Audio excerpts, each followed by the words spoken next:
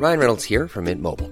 With the price of just about everything going up during inflation, we thought we'd bring our prices down. So to help us, we brought in a reverse auctioneer, which is apparently a thing. Mint Mobile Unlimited Premium Wireless. How to get 30, 30, bit to get 30, bit to get 20, 20, 20, bit to get 20, 20, bit to get 15, 15, 15, 15, just $15 a month? Sold! Give it a try at mintmobile.com/switch. $45 up front for 3 months plus taxes and fees. Promo rate for new customers for limited time. Unlimited more than 40 gigabytes per month. Slows full terms at mintmobile.com.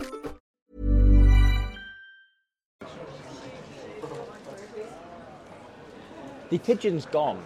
Oh no! There was a pigeon right here a moment ago that was having a great time. It was snacking on everything around us here just by Bordeaux train station. He finished the leftovers of my pan au chocolat. Yeah, he loved it as well. I accidentally ordered 2 of.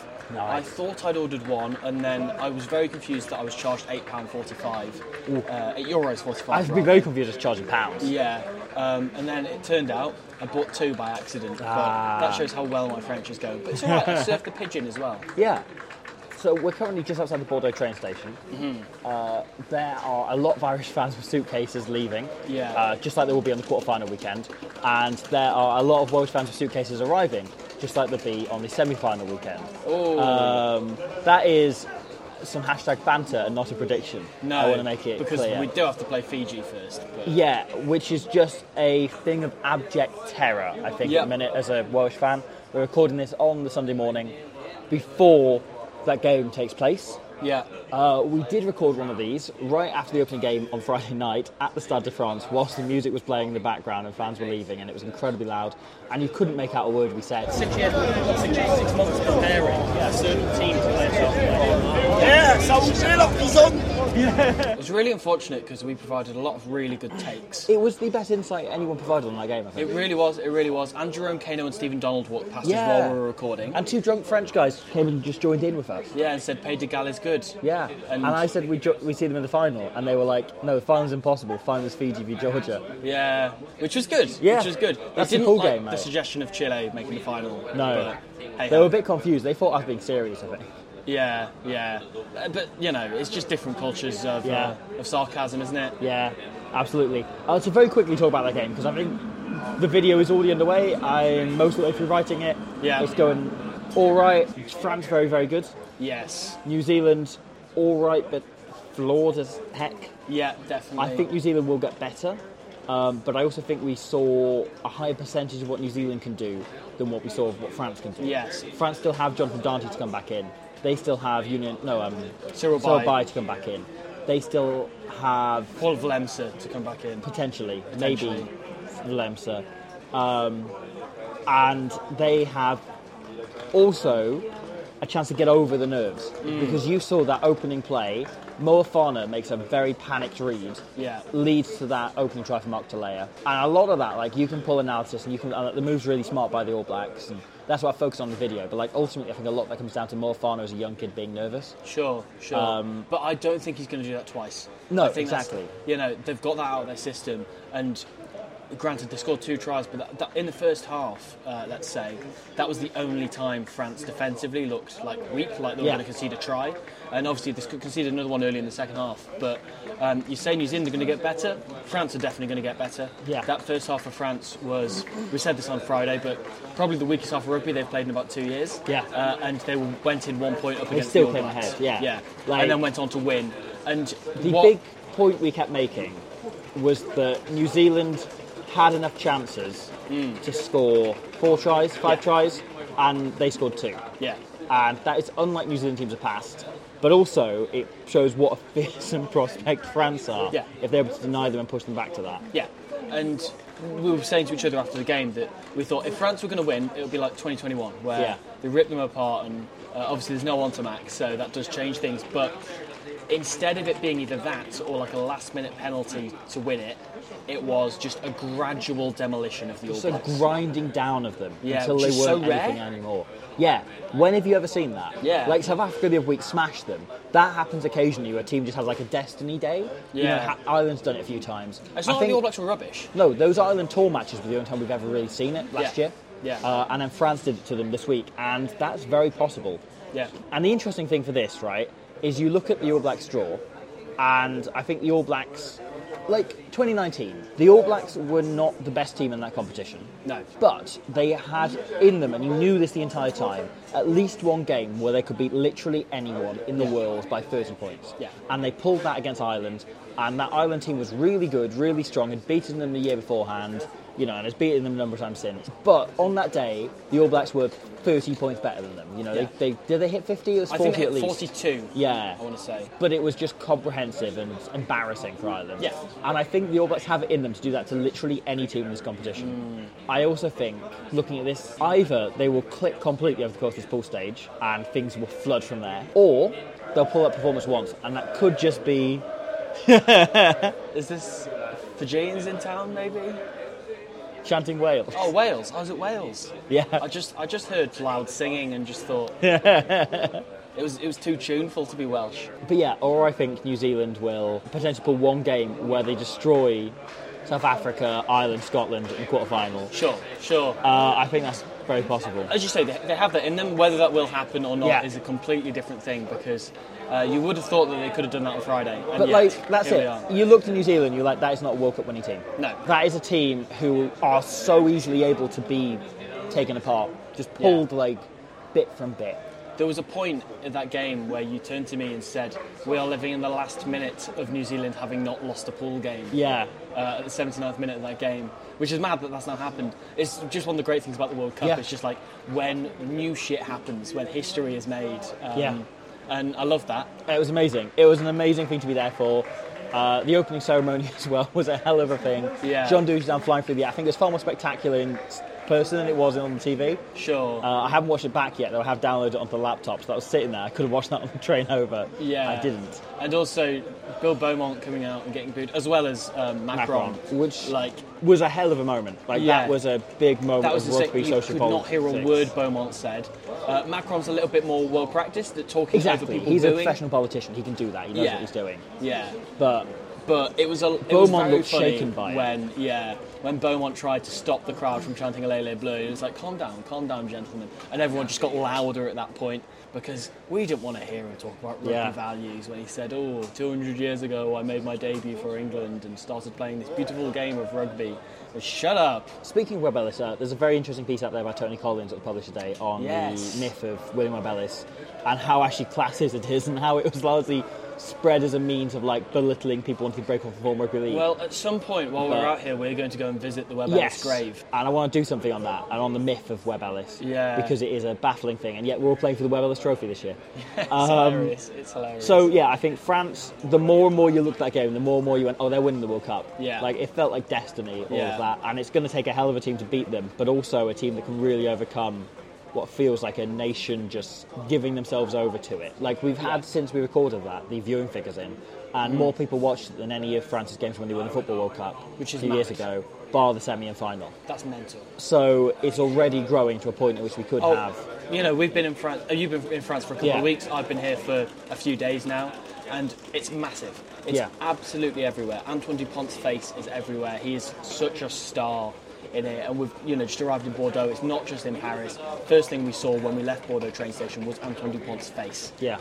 It's mad, just the rugby fever that's everywhere. So many people in French shirts, and it's not just at the game. We couldn't move for them.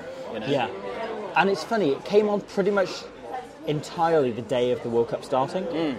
I was noticing, because I was in Japan for 10 days before the competition started as well, and that grew slowly over the course of those 10 days. You saw more and more rugby stuff until the day before it was huge and the day of it was enormous. It happened overnight. It was like everyone had arrived and just wore normal clothes. And then they pulled on their French shirts and now the fevers began. And hopefully it keeps up for the entire tournament, and France doing well would really, really help with that. Yeah. It's impossible not to get caught up in the hype for both Antoine Dupont and France. I challenge anybody to resist the hype, because it's so much more fun if you don't. I wouldn't wish that on anyone. Please give yourself over to the hype at all times. So, speaking of hype, we should talk about Namibia. I was going to say, that is my other point of hype. Namibia, Italy, yesterday. Really, really good game. That was such a... I think there's a real special place in my heart, and yours as well, for the second game of the World Cup. Yes. Because the first one's always a big occasion and so on, and the second one's where it feels like it's begun. And you've got certainly this time around, the introduction of Tier 2 teams and teams who just never play each other. Yeah. Like Namibia and Italy is such an unlikely combination. They played each other in 2019, and I think since then, they hadn't played, since 91? Yeah. Because Namibia's third and fourth games ever were against great is Italy. that? Like, the fact that you can look at a team sheet and see, Ange Capozzo against JC Kraling, as a matchup, and you can talk about that. I just love that about the World Cup. And Namibia didn't disappoint with only, their 9th game in 4 years? Yeah, which is, they played an extra friendly against the Blue Bulls right before coming out as well. Right. So they've got an extra uncapped game under their belt. Sadly without Chad Plato, the greatest rugby player in the world. Yeah. But they were just fantastic. They were great to watch, and the scoreline eventually got away from them enormously. Oh, Italy were great by the end. Yeah. I thought Paolo Garbisi played really well. I think he called the attack really nicely for Italy, even when they weren't scoring tries. I think they were playing like we saw them playing the Six Nations, that they could play those wide shapes. I think that by the time they got going, it was kind of inevitable that it was going to happen eventually, don't get me wrong. But Namibia managed to delay that for so long. It was fantastic, and credit to, firstly, their back row. Let's talk about Vian Conradi, your boy from the New England Free Jacks. He was one of the players of yesterday for me. I think over the course of what we've seen so far, obviously all the France were fantastic. Aldrit was exceptional. I think there's a few players in that French team you can pull out, right? Other than France, and maybe Bowden Barrett. And George Ford. No, I was going to say, I think the two standout players from what we saw on Saturday were George Ford and Vian Conradi. Yeah, he was so good. I think Richard Hardwick was brilliant as well, because I think that always could have gone one of two ways. With him having played for the Wallabies, now declared for Namibia, I think there is always a little bit of an expectation of as this guy fell off. But he's great. He can carry so well. He was excellent at the breakdown, and clearly a genuine experienced leader. He's just one of these players, and I said this to you yesterday, that makes 1 metre more than you expect him to on every carry. Because he's not physically that imposing. No, but he's a really strong player. I just thought Conradi was absolutely everywhere. I thought his impact on every involvement of the game. He's such a kind of hard-nosed battler, grafter. Yeah. He is a player who you can tell has come from the shit places all the way. Yeah. And it's just his determination is just kind of superpower. Yeah. That's got him through this. And he's one of two players, I think, yesterday on Saturday that really put their name up to be in contention to win a big contract in Europe. Yeah, absolutely. I would be amazed if a French or English team doesn't sign Conradi. Yeah. And I love him at New England Free Jacks. He was forward of the season in MLR, and he was such a huge part. I think he was player of the match in the final. No, he was up there with Jason Petros, who was obviously a hero. Yeah. Had a great season with Taranaki in 2017 and really backed it up with New England Free Jacks. But Conradi I thought was just exceptional. Everything you could possibly want for a tier 2 back rower. He can play against somebody like Sebastian Negri, who is a better player than him, and match him on the pitch just because of how hard he works, and he was fantastic. Let's quickly also talk about Tian Swanepoel. We have to. Because he was the star of the match in many ways. I think so many people who either haven't seen him play before or have seen very little of him. I can't say I've seen massive amounts of him before this, but at club level and stuff. I saw Rian Lowe tweeting saying all of these fake fans of Tian Swanepoel are coming out. But he was just so good. It was the best impression of Tynes Kotzer against Fiji in 2011 that you could possibly ask for without scoring 3 drop goals. That's it, which George Ford took on later. They split the Kotzer of it all between them. I thought he was absolutely brilliant. The fact he can kick goals from Spain is a huge bonus. He can just pop home, and just if he picks up an injury, he can just kick them from the hospital bed. Whatever he's doing, wherever he is in the world, he can knock over a drop goal. I love that he went for that 60-metre penalty. I know he obviously sprayed it, but it was just great that he went for it. It was huge fun. Also, one thing I found hilarious was every single kick-off, he just landed on the 5-metre line. Yeah. Effortlessly, because that is the minimum distance he can kick a ball. He cannot physically land it on the 10. He was sent, but it's such a smart thing, because it is tying it into that tactic we saw a lot on the 1987 Series podcast, for anyone that has listened back to the old episodes on the World Cups. But teams just constantly kicked it dead, because then they would just do a dropout, and you get the ball back from an advanced position. And so it was all anyone did. And now, actually, Swanepoel sending it between the posts 5 metres out because he's got a massive boot and is incredibly deadly accurate with it. Yeah. It was actually a really interesting, really useful tactic. Yeah. I think he was great in terms of what he did with the attack. Yeah. The shape he put on it, the way he was able to just like... Oh, his ball for Mouton's try is unbelievable. Yes. And Mouton's try in general. One of my favourite tries of that game. Yeah. And I hope we get a chance to go through it in video form. Yeah. We'll figure that out. Still working all this out. France, New Zealand's definitely happening. The others we'll see. But the accuracy with which Namibia worked that is sublime. Yeah. Like that is, I think... One-man clear-outs over the breakdowns and just all forwards working into position so quickly. And it happens while the game's still on. That puts them back within 7. Yeah. It's an absolutely enormous score, but it's well worked. That's not like the other Tier 2 tries we saw yesterday, where, Georgia getting a drive over, looking at, Romania getting one against a run of play from... Not against a run of play because it was right at the start of the game, but, ultimately... looks as such, a kind of breakaway with Hinkley Vavasa. However, that Namibia try was just well constructed. They got into 22, they worked the phases, they were doing these one-man clear-outs. As well, it's clearly all planned. They were doing one-man clear-outs, they knew what they were doing in attack, they knew how to stress the defence. Swanepoel managing it really well, Demian Stevens as well, at 9. And then, Swanepoel throws a hell of a ball over Mouton, who finishes brilliantly in the corner. Yeah. Is, as I say, one of my favourite tries. I think, obviously, Ange Pozzo's try is worth talking about, where he does the 1-2 with Monty Ioane. Pozzo very quiet yesterday, but he does this. Like, Pozzo will go missing for games at a time. Yeah. You just kind of won't see him. Or he'll have a game where he just kind of drops a high ball or two. Sure. And I think, that's something that gets missed a lot, is the downsides that he has sometimes. And also, he was stuck on the wing in a team, it wasn't necessarily happening. Yeah. Lorenzo Canoni was fantastic with 2 number 8 man of the matches in a row. Absolutely. And I don't have an enormous amount of depth about Italy, because they sort of just did the thing they did against an opposition that softened. They didn't show that whole hand at Italy, I think it's safe to say. But they did play expansively, as we saw from the Six Nations. It was identical to their warm-up game against Romania. Yeah. I think Adogru's try at the end kind of summed it all up. Yeah. Really, just the way that they managed to stretch the defence in a way that made them look really tired, which they were, having chased Swanepoel's kicks, which are like 90 metres. It's so much harder chasing that than like a chip over the top, Also, the sun in their eyes constantly as well. Yeah. Which both Garbisi and Swanepoel ended up struggling with. Didn't they? Yeah. But it was a really good game. It was just a proper World Cup game. I loved it. Me too. I had a great time. So, we should move on. Ireland versus Romania. Yeah. So, I watched the first half of this. I then had to go and get on the train to go and see Australia-Georgia at the Stade de France.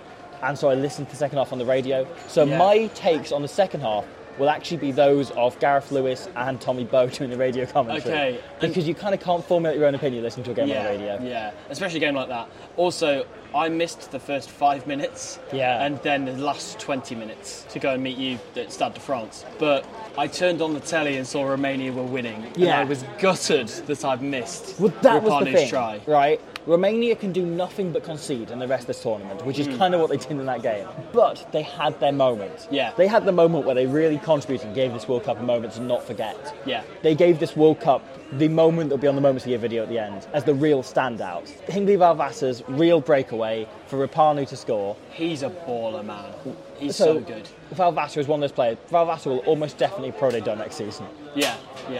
Is he not already? No, he's in the Romanian league still. Oh, is he? Yeah. Wow. Which is professional. They have, they have a mostly professional setup. Yeah. Semi-pro, but... I'm hoping, because usually he plays either fullback or outside centre. Yeah. I'm hoping that when it comes to the game against Tonga, he does get moved out and we see him in a little bit more space. Well, this was it. He played superbly, but he played superbly in a kind of roll you don't want your fly half doing, where he was the real threat with the ball in hand. Because he was like their most running meters, and he was playing 10. But this is the other thing, right? Like, Romania have changed their halfback combination for something like 18 games in a row. Yesterday was their 9th halfback combination in 10 games. Which is absurd. And even then, those two that did stick together were different games. Yeah, exactly. I do hope, because I think Tonga's their potentially winnable game in this pool. I think it was pre-Andy Robinson. Yeah. If Andy Robinson was still there... It's their most winnable game. Yeah, I think Eugene Apshok, obviously an incredibly successful coach at club level. Jamie Lyle and comms brought up the stat, which I hugely appreciate, that he's the most successful coach in the history of club rugby. However, they've just gone down. The thing about that Andy Robinson Romania team is they were so hard to beat. Yeah. They were just no pushovers. Yeah. They were really fit. They were incredibly physical. Their mauls, they were very demanding, and their kicking tactics were very good. Yeah. And they weren't necessarily an expansive team, which is what Abshock's trying to make them more. Yeah. Abshock's clearly focused on them scoring more tries and building their attack a bit. We saw that bit in the Rugby Championship. But they were suddenly letting in really soft tries, which they weren't in Robinson. And the thing is, this Tonga team are they're full of talented players, but they're not necessarily cohesive from everything we've seen so far. No. And there was a chance to upset them. And I think that's gone for Romania in one decision, and we still don't know what the Andy Robinson case was all about. Yeah. We still don't know what that was. To finish my point, that is the potentially winnable game of that pool for them. That's the one that they will be targeting. And I'd like to see them bring in Gabriel Pop at 10 for that, and Vavassa a bit wider, because at that point you can still have the attacking thing, but you've got a bit more of a backup plan, you know? Yeah. You've got two players who can kick the ball rather than just trying to send everything through Vavassa. And I think that now there'll be eyes on him, Vavassa. And I don't know. I feel like you want him in a slightly different role. It's a long time since we had one of these real underdog teams have a breakout back at a World Cup. Normally the breakout player is a hooker or a back rower. Yeah. Sometimes a scrum half. We saw a bit of Damien Stevens and Santiago Arata. Maybe a 10 at a push, but not really. You know, Tynes Kotzer, we loved, but he wasn't a big breakout player. He was the Namibia fly-off in 2011. I realise we haven't said that. We assume that people have listened to previous seasons. The fact Toulouse didn't sign Ramil Guyson is disgraceful. I know. But he is a real breakout back who will, you imagine, be playing at a higher level. I hope so. He's bloody deserves it. We should probably talk about Ireland were... The thing is, it doesn't even feel noteworthy to say Ireland are exceptional. Yeah. Because they always are. That first Gibson Park try was so easily crafted for them. Yeah. They just hit one good line and they were through. Yeah. And Romania put up a little bit of resistance in the first sort of 15 minutes. But from there on out, they just started falling off. Yeah. And by the time Sexton was just running in, his first try at the end of the first half and then picking up a second in the second half, which I assume was great. Obviously took him to be Ireland's all-time top Rugby World Cup try scorer, overtook Ronan O'Gara. Tommy Bowe was very in on the radio comms about how much that would mean to Sexton and how competitive it would be and how much he desperately want O'Gara to be the top point scorer. Fair enough. Hey, l'opportunité was fucking a norm for Sexton. And he took it. Yeah. He was captain of my fantasy team. He did very well for me. All right. So I had Capozzo as captain of mine. Yeah. Who netted me more points than I realised, because he only touched the ball 4 times in the game. But a lot of running metres and a try in that one thing. Yeah. So we'll see. But Peter O'Mahony, exceptional as always. Fantastic. Everywhere. Scored a try. Clearly didn't want to score a try. Because that's too flashy for Peter O'Mahony. But breakdown, just carrying the ball around the park. He's just incredible. Joe McCarthy's really settled in Test rugby. Yes, he's a serious contender for the Ireland, starting 23 now. I think he should be. And obviously it's Romania and he's played a couple of warm-up games in the lead-in. But he has come he's through. The real deal, man. It's the thing, I believe it was Leo Cullen said, that we're not gifted with this, people built like this very often. Yeah. He's a very particular bold of second row. Isn't he? Yeah. And that Romanian maul didn't look remotely threatening to Ireland, thanks to Joe McCarthy. Which is their real strength. A little bit, and it's the one thing that has continued, is they've got the best maul in Tier 2 rugby, and it wasn't a threat. They got close a couple of times, but couldn't really take it. Yeah, Joe McCarthy, fantastic. Could be finally a player to challenge Adam Beard in the Irish team, because they haven't got another second row. No. James Ryan's obviously still great. Tyke Byrne, I thought, had a good game at 6. Yeah. Took his try really well. Yeah. And Bundy Arki, I think the period... Oh, he was brilliant. He was so good. Yeah. The period of Romanian resistance was very much ended by them having to tackle Bundy Arki. Yeah. And just going, I don't want to do that. Yeah. We've been tackling the rest of these pricks. I'm not tackling the massive Samoan lad. Yeah. It never does you any harm having a player like him in your midfield, does it? He was fantastic. It's just... that man doesn't get any slower. No. Brex took someone on the outside in the Italy game. I'm uncomfortable with that. Let's not talk about it. What was that all about? Yeah, I kind of don't have much to say about Ireland. They're very good in a not particularly exciting way. It's exciting to watch, then it's not exciting to talk about. It's not exciting to talk about when it's against Romania. Yeah. And they just... they repetitively, bullied them, you know? The thing is, right, this is how I always felt about the All Blacks. Right, it's you're they scored a brilliant try, well done. Yeah, you do that every week. Yeah. Where, when Scotland score these brilliant tries and tear someone up, you're oh, that was fun, I enjoy that. When Italy do it, it's fun. Ireland were brilliant, but as I say, it's not noteworthy. No, they're the number one team in the world. And they tore apart a team who are on the decline. Yeah, and didn't play that well beyond the 10th minute. Even when we're on a budget, we still deserve nice things. Quince is a place to scoop up stunning high-end goods for 50 to 80% less than similar brands. They have buttery soft cashmere sweaters starting at $50, luxurious Italian leather bags, and so much more. Plus, Quince only works with factories that use safe, ethical, and responsible manufacturing. Get the high-end goods you'll love without the high price tag with Quince.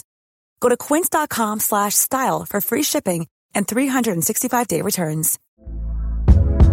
Hey there, it's Michelle Norris. I'm host of a podcast called Your Mama's Kitchen. When I travel, I'm usually looking for a way to find a taste of home when I'm not at home. And one of the things I love to do when I am at home is entertain. And Airbnb allows me to do that. When I was in California recently, I rented a house that had a great kitchen. And when we were sitting around the table, we're all thinking, we're in someone else's house. Someone could be in all of our homes as well.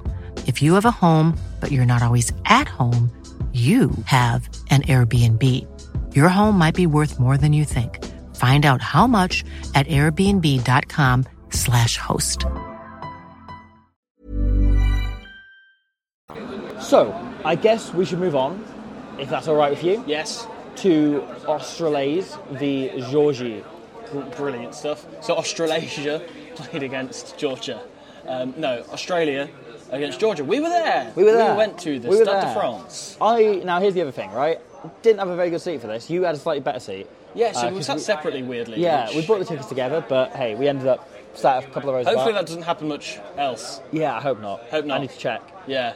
Anyway, I was sat... Well, we were both sat, behind the posts on what was Australia's trial in the first half, so we didn't see a lot of action. Yeah, I was sat in the corner behind the posts, so I was basically able to see very little. Yeah. But I think you can still get an impression, and there was some stuff I did very much see. Yes. I mean, the people around me were a lot more interested in the Mexican waves than the rugby. That was... Okay, so... Look, I've never been a massive fan. I hate Mexican waves. Yeah, they're a bit shit, aren't they? I missed 2 of the tries because there were Mexican waves going on in front of me. Yeah, and obviously the action's at the other end, I get it, you know. Yeah. But just if you can't see it, look at the big screen. Yeah. It's very easy to see the big screens at Stade de France. Yeah. Wherever you're sat. I don't know, for everything we're saying about the France really buying into the World Cup, it felt a bit like they weren't very interested in that game. That felt a bit like very different atmosphere to Friday night, wasn't it? It was. I went to Judgment Day this year, yeah, and nobody was interested in watching the rugby. It was like a piss up, you know, and everyone was going back and forth to the bar constantly, and it was kind of a shit occasion, to be honest. Yeah. This wasn't that, but it felt a lot like, there weren't people getting up and down constantly.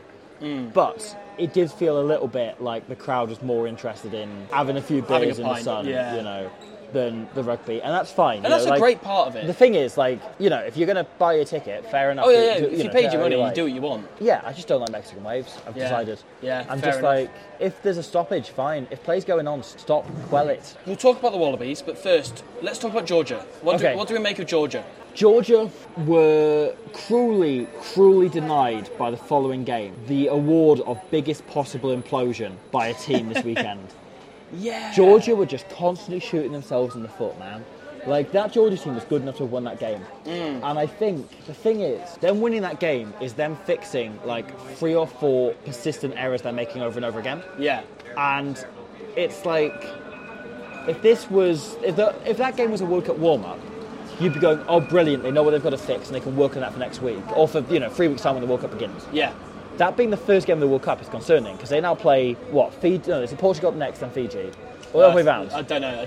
But anyway, and then building into Wales last. I think they can have it fixed by Wales in the last game. Yeah. And a similar way to Italy in last year's Six Nations, I got feeling. But it just kind of feels like there's lots of tiny little problems with them, that they keep making the same errors over and over again. It's really frustrating to watch them.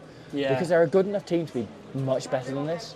We had a chat at half-time in that game, and we were saying, we don't know what Georgia are at the moment, they've not really felt that in the game. And I said to you, I think Vasil Lobsonita's having quite a good game. And then you kind of went, do you? Because he's put a kick out on the full, he's given a penalty away. 3 penalties. He gave away 3 penalties in the space of 5 minutes. And, I think you simultaneously agreed and disagreed with me on that. Because, he kicked really well. He got that charge down that won the opening penalty. He joined up on a line break and threw a load of really good passes. And yet, it's so hard to quantify where Georgia are at the moment. Yeah. I thought Maka at 10 was very good. Yeah. I thought that was a really impressive kind of breakthrough performance. Obviously, he's won caps in the past. Yeah. But nothing on this scale. And considering the way Absent Dadze was their most vital player at the last World Cup, and he was a 20-year-old fly half. I'd imagine he's still going to be second choice to Abzendadze. I agree, but it feels like they've got another option now, which hasn't been the case. For sure. When you had Kamaladze coming back in, who was obviously at that point was like 68. Yeah. It's a great thing for them to have an alternate who Yeah. played well. Real great sidestep on him as well, which I didn't anticipate. Yeah, good in the backfield as well. Yeah. He's very, very handy. I think even Ashvili on the flank, we both looked at Yes, this. very impressive. Excellent. Took his stride really, really well on the wing. I think he was a stand-up player for Georgia for me. Yeah, I'd probably agree with you on that. But I think there's a few things, like Niniashvili has a little bit of early Stuart Hogg syndrome. Where he's starting to take on a bit too much and be like, I am our good player, I am our class fun player, at the expense of things going well. That Donaldson try from the intercept. Yes. He starts it with a brilliant step and he breaks out his own 22, showing his pace, showing all the things that's taken him to the position he's in, with Lyon, with being one of the real star players in World Rugby of the kind of under 21-ish generation. And yet he then throws this ridiculous, stupid offload To Taniela Tupou as well. Yeah. I was thinking this on Friday night, but this is not the World Cup of the random hanging offload. Please, let's not make it as such, But I think because they work for Fiji in the semis, Yeah. people are like, let's just keep doing them. And they look nice. I think Dupont does them. No, but that's it though, France isn't it? did them loads. It's France loving them. It's France loving it for the submerger thing, where they just hang it in the air and just expect them forward to steam onto the ball, or Dupont to take it and then just do a or score. just Penno to just appear out of nowhere. Yeah. Sometimes happens. And we've shared our frustrations about Tabitsadze. Yeah. Just like he's an exceptionally talented player, but if you think that with Marika Korombete in front of you, who has a head start, you're going to beat him in a chip and chase battle, then you've got something else coming. Right, Tabitsadze makes that break at the end of the first half. And I had a moment, and there's an interesting excitement at the underdog making a break. And at the moment we're going, it's going to chip and chase this and fail badly. Because that's all he does. Yeah. He's a cracking player in the waiting who just keeps making the same handful of decisions. As I was saying about Georgia in general, he's maybe a good microcosm of them, in that he does the same things over and over again and they never seem to work at test level. Yeah. He goes for these chip and chases constantly, and he might score a few tries against Poland or Spain doing that. But against Australia, when he's played against Scotland, when he's played against Wales, it hasn't worked consistently. Which of Korombete and Nwanga Nitawase do you think you're going to beat to that ball, mate? And his timing on the kicks is it's not like Penno the other week, where he times it perfectly for Nwanga Nitawase planting his feet. Yeah. Here he just gives Korombete a chance to turn and beat him to it. Yeah. He's nowhere near. It's just it's really frustrating to watch because he's such a good player. If he was a player who'd been taken in as a 21-year-old at a big club, I think he could have been a really fantastic player. 100%. But I think it's kind of come too late for him. Yeah. And obviously he's Georgia's all-time top try scorer. He's Oh yeah, he's doing a lot right. Amount. The frustration I have isn't with him being shit. It's with him being it's with him not being world class. He's a 7 out of 10 player. He should be a 9 out of 10. Yeah, he has the potential to be a 9. Yeah. And he's not. But anyway, and it's just it's a real frustration player for me. Should be world class. Yeah. But, right, Australia, they were fantastic. My take, out of nowhere, Ben Donaldson has become the Wallabies' most important player. Right. And I didn't see that one coming at all at the start of the day. Goal kicking is one aspect of it. And also just for a guy whose fullback's not his first position, per se, but... Sorry, I recognise them because they pop up next to Andy Farrell. The Irish analyst team just walked by. Oh, wow. And they all have IRE a few branded stash. And there's one of them that's always next to Andy Farrell on all of the clips. So there you go. So... Carry on. No, we can leave that in. Yeah. Okay. But his management at the backfield was just completely flawless. Yeah. Against Georgia's halfbacks weren't kicking badly remotely. And he was just so solid back there, and his kicking game was fantastic. Slotted in, took a lot of pressure off Carter Gordon. Yeah. Who had a good game generally. Yes, and he was very good. The thing we've seen about Carter Gordon is when he's made mistakes, he's tended to double down and make another one shortly afterwards and kind of lose his head a bit. Yeah. Which is, he's a 20-year-old fly-off who hasn't played much pro rugby. Yeah, he's a young kid. Fine, yeah. But what we really saw yesterday was Donaldson able to come in, take a bit of pressure on him, act as a second first receiver, and also, most importantly, take the goal kicking off him. Yeah. Because Carter Gordon's not an experienced goal kicker. He can't kick goals. I believe it was the Raw, could have been Green and Gold Rugby, brought up the stat that he's only kicked one penalty goal in his professional career. Which is insane. At Super Rugby level or above. He kicked one penalty against the All Blacks. International fly-off. Yeah, and he's kicked a handful of conversions at both Super Rugby and international level. He's kicked one penalty for the Wallabies and none at Super Rugby level. Yeah. Which kind of says everything about where he's at. It's a red flag. Yeah, he's missed more than he's kicked. You would need Nick White in the side to kick the goals if you didn't have Ben Donaldson, And even then, he's never been a frontline kicker, Nick White. He's No. been a, give me a long-range effort in the last minute to win it because I'm a shit house. Yeah, if you've got a man in the bin, then he's, but the perfect thing is, placement. But little piss boy just loves winding people up. Little piss boy going to piss. And he do that. very much did the same yesterday. The thing is, I don't believe Nick White is a goal kicker. I think he just takes it up in order to be annoying in the last minute. Because you want him to miss it. Yeah, if he thinks it will wind up the opposition, he'll suddenly become a world-class goal kicker. Yeah, that's a fair point. If he thought it would be annoying, he could become a scrummager out of nowhere, I reckon. He's just like the pissiest little piss boy. Yeah, but Australia, I felt, didn't show anything that their hand. I think they very played little. Basically one-out rugby. The rugby they played was extremely, straightforward, and they got the job done. It was the World Cup warm-up game they needed. Yeah. And they played it in the first game of the World Cup and came with a bonus point. All of the penalties that came their way just went for goal for them. They scored the 4 tries and then got out of town. Yeah. They did exactly the minimum of what was required of them, and that's clearly what Eddie Jones wanted out of that game. No, I think it was only positive for Australia. Yeah. They learnt to win. Yeah. This is a young team who hadn't won a game before together. And they've broken their duck. Yeah. And now they only have bigger and bigger tests. Yeah. And you build momentum off games like that. I point to this a lot, but Wales going on that run that took them to the World Cup semi-final and the Grand Slam started with them beating a second-choice Argentinian team, right? And they beat them, they built momentum, and it just kept building because you take confidence and you build from confidence and you learn to win games, and that's the most crucial skill in rugby, and it's vastly underrated. A lot of it is that belief and believing in your kicking game in particular, and in your discipline and just being able to Australia nailed those areas for sure. Australia got all the things they needed to prove right. Yeah. And yes, you can go, yes, it's a struggling Georgia team, whatever. But it's a bloody good Georgia team who beat 2 Tier 1 nations last year. Absolutely. It's largely the team that won those games. And I think it was a critical game for Australia to have won. I think that boosted their chances enormously. And it's made that pool even more interesting. Yeah. Even if, from a Georgian perspective, it was a bit concerning. Yeah. Shall we look at the final game of yesterday then? Okay. Angleterre v Argentina. Yes. Yes.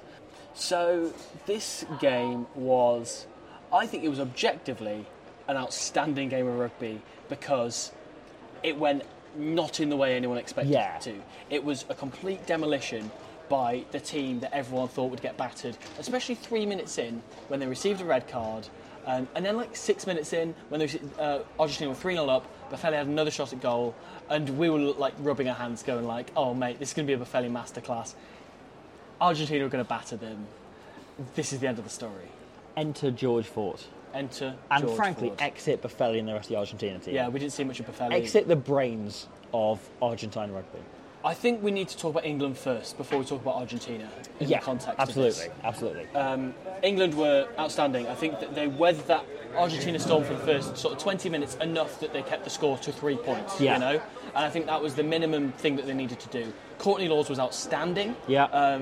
Making big hits, being a real pain at the breakdown, getting crucial turnovers, proper captain's performance. See, Courtney Lawes of about 3 or 4 years ago, and I think the last few years it's not that he's playing off reputation or anything, he hasn't become a worse player, but there's a bit of him that looks tired sometimes. There's a bit of him that hasn't quite been as impactful, and also he's marked heavier. Yeah. Whereas he was just that tenacious, ferocious, unstoppable, he was everywhere. Enormous machine. Yeah. That just whether you're an Argentine player clearing out, whether you're an Argentine player carrying the ball, or whether you're a non-nuclear family that just want to get on with their lives, you're in danger when Courtney Lawes is around. Sure. Yeah, he was unbelievable, and that first 20, 25 minutes, that was what they needed. They needed to just weather Argentina's storm until they had a slither of momentum, I should say. And that was all they got. Yeah. And that was all they needed. Well, this was the thing, right? So I think there's a few ways to look at what happened, but the main way is that was an absolute masterclass by George Ford. That was the best performance by any individual player in the tournament so far. Yeah. And it's going to take some going to beat in the pool stage. Yeah. He single-handedly, with that first drop goal, reinvigorated basically his entire pack. Lawes was already playing all right, and then he suddenly went up 6 levels. I thought Benno was absolutely fantastic. He was outstanding. He put in 2 kicks, which were both bad options, but if you put those aside... Yeah, neither of those were other great. than that... But, carrying the ball at 8, he felt like down and just his impact at the breakdown. Yeah, breakdown, he was everywhere. Defensively, he works so hard. He's unbelievably fast, like getting across the field. Yeah. He was phenomenal. But yeah, the thing is, a lot of people are weighing up: did England play really well, or did Argentina play badly? And I think Argentina played badly because England made them play badly. Exactly. They rattled them. As soon as that George Ford drop goal went over, we saw nothing of Argentina for the whole rest of the game. And that's, 50-odd minutes we're talking there? Yeah. I can't believe I'm saying this. Julio Montoya lost his head after that, which, don't get me wrong, he's a fiery character, but usually he just about bubbles under the line, rather than crossing it. Like, we didn't see Matera at his best. Gonzalez got subbed off quite early on. There's not, from about the half-hour mark onwards, an Argentine player in the entire 23, I would broadly speaking say played well. No. All of them I thought were pretty was terrible. Quiet, you know? Yeah, they were quiet or actively bad across the board. It's really disappointing, but it's not disappointing necessarily in Argentina because, again, England enabled this. Yeah. They were absolutely world-class. England have been a shit show all year, and they have found a tactic in having George Ford able to drop goals from 50 yards now. In having that, it doesn't matter how they're playing. Yeah. As long as they can get into these positions and they know how to engineer this well and stick to this game plan, they can score enough points. Drop goals are so overpowered and so underused. The thing is, they did exactly the thing that Steve Borthwick's Leicester team were doing. Yeah. Which is the thing they weren't doing in the Six Nations, where they were playing a bit like somewhere in between the Eddie Jones England, which were very attack-oriented, but with a very strong kicking and defence game. Yeah. And, what England, Eddie Jones England was becoming. And the Borthwick Leicester, which was very conservative. And they just lent into that, like, we're going to be incredibly passionate, incredibly fiery, and it's just going to be like a masterclass of scrum and maul and just 3 points all the way. Yeah. Right? England didn't look like scoring a try all game. No. That isn't a problem. Not a bad People thing. are saying England are shit because of that. They're not. They're really good. Because they found a way around that. Exactly. The thing about rugby is there's so many ways to win it. And if you're to say, every team has to be playing running rugby, you're fundamentally missing the point of the game.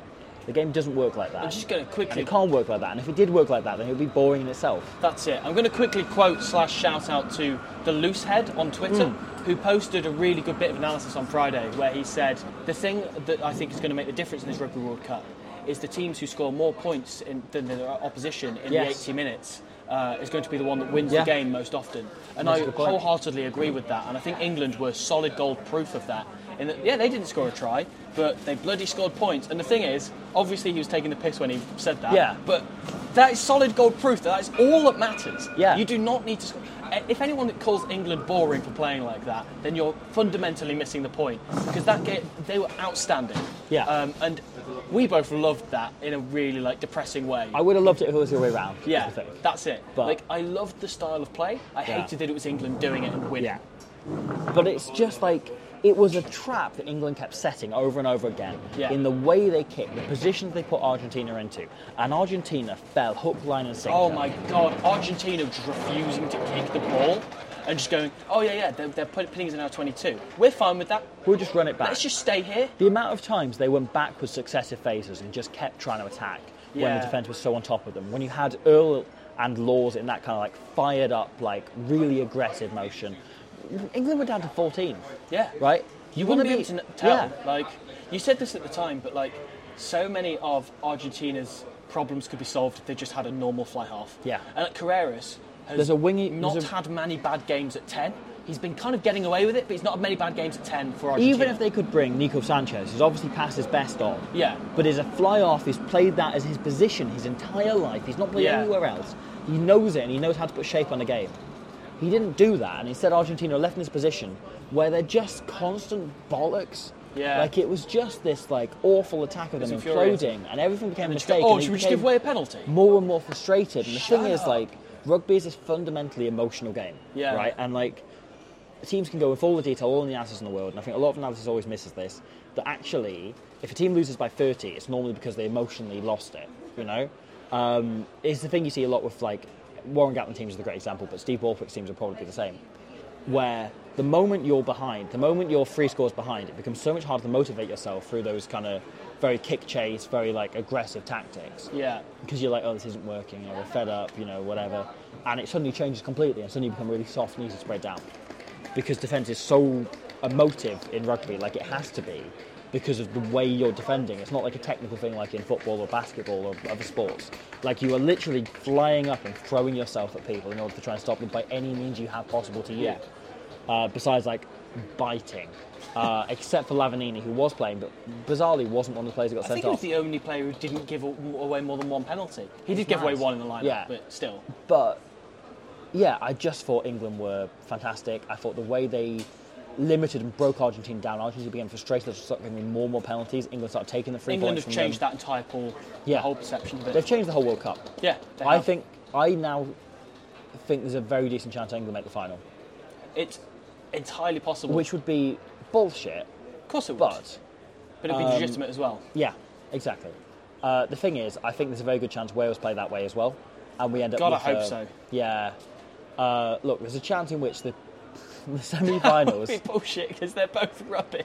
The thing is, though, right, I think there's a not unrealistic world in which the semi-finals are two teams in two of France, New Zealand, Ireland, who are incredibly attacking oriented and incredibly dynamic, and England and Wales, who are so negative and kick everything. That would be hilarious. And it would be very, very fun to see that clash in styles, because there's a chance, right?